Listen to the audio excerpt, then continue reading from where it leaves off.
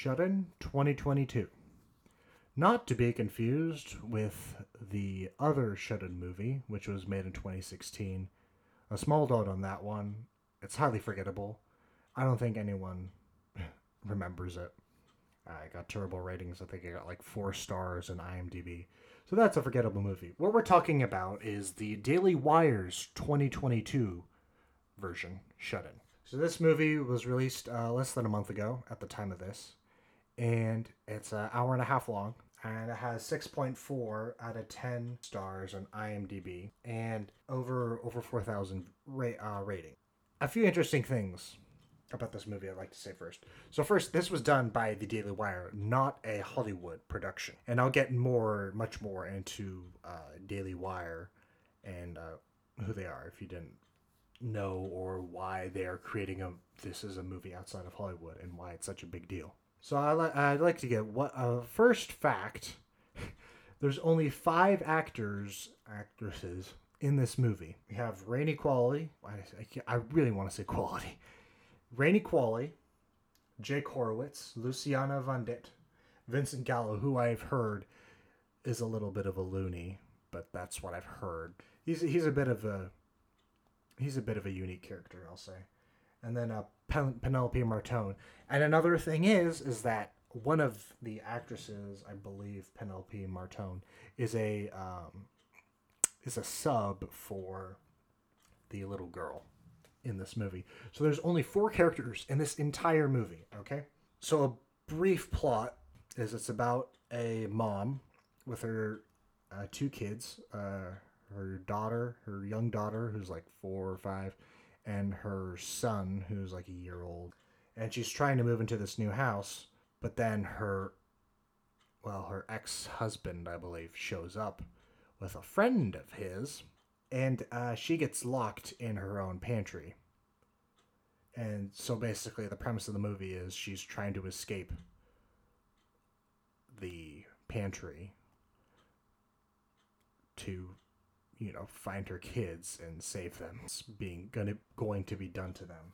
That's the plot. Now, I will talk about the Daily Wire and why this is actually important. So the Daily Wire is known for its it's a right, conservative political media outlet. And the interesting thing about this movie is that it was released on YouTube for free, but then after the premiere ended on YouTube, you can only watch it if you're a Daily Wire subscriber.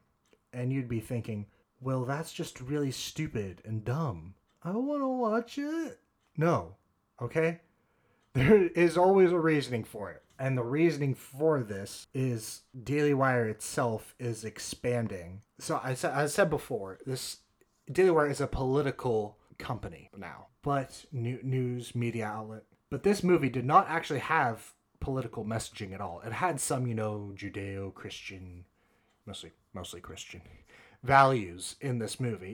You had that little sparks here and there, but it was mostly free of political. It was actually entirely free of political usage, and a little bit of religious symbolism in there, but not directly in your face type of symbolism, which makes people feel uncomfortable even if you are religious.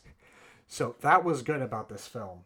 People were really surprised. It was a surprise. It wasn't so much as a surprise to me. In order to grab an audience, you try not to be too biased, and they were not very biased at all. The purpose of Daily Wire coming out with movies.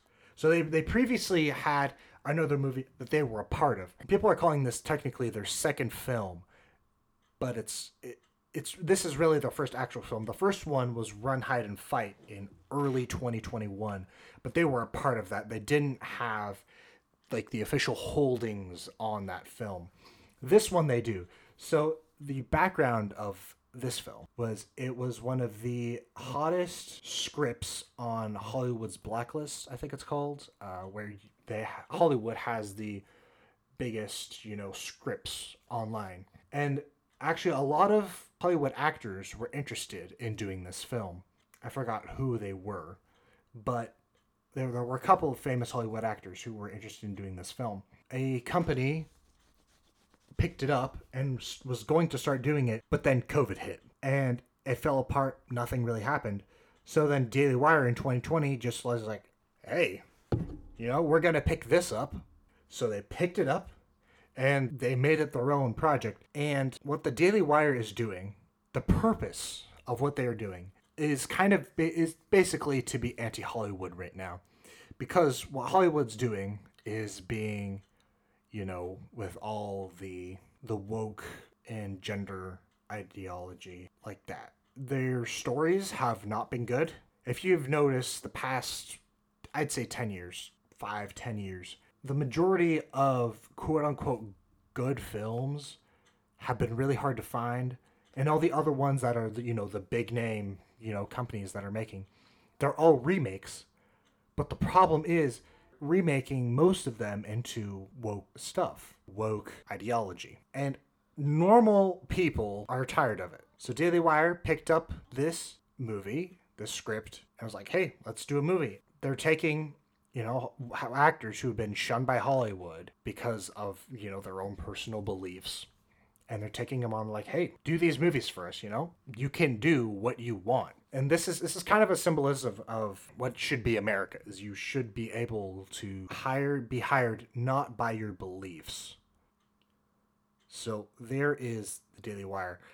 And an interesting note on this film as well. In the original script, the quote-unquote villain, so if you've watched the movie, this is if you watched the movie, the original villain of the script was an evil rabid dog, if you can believe it.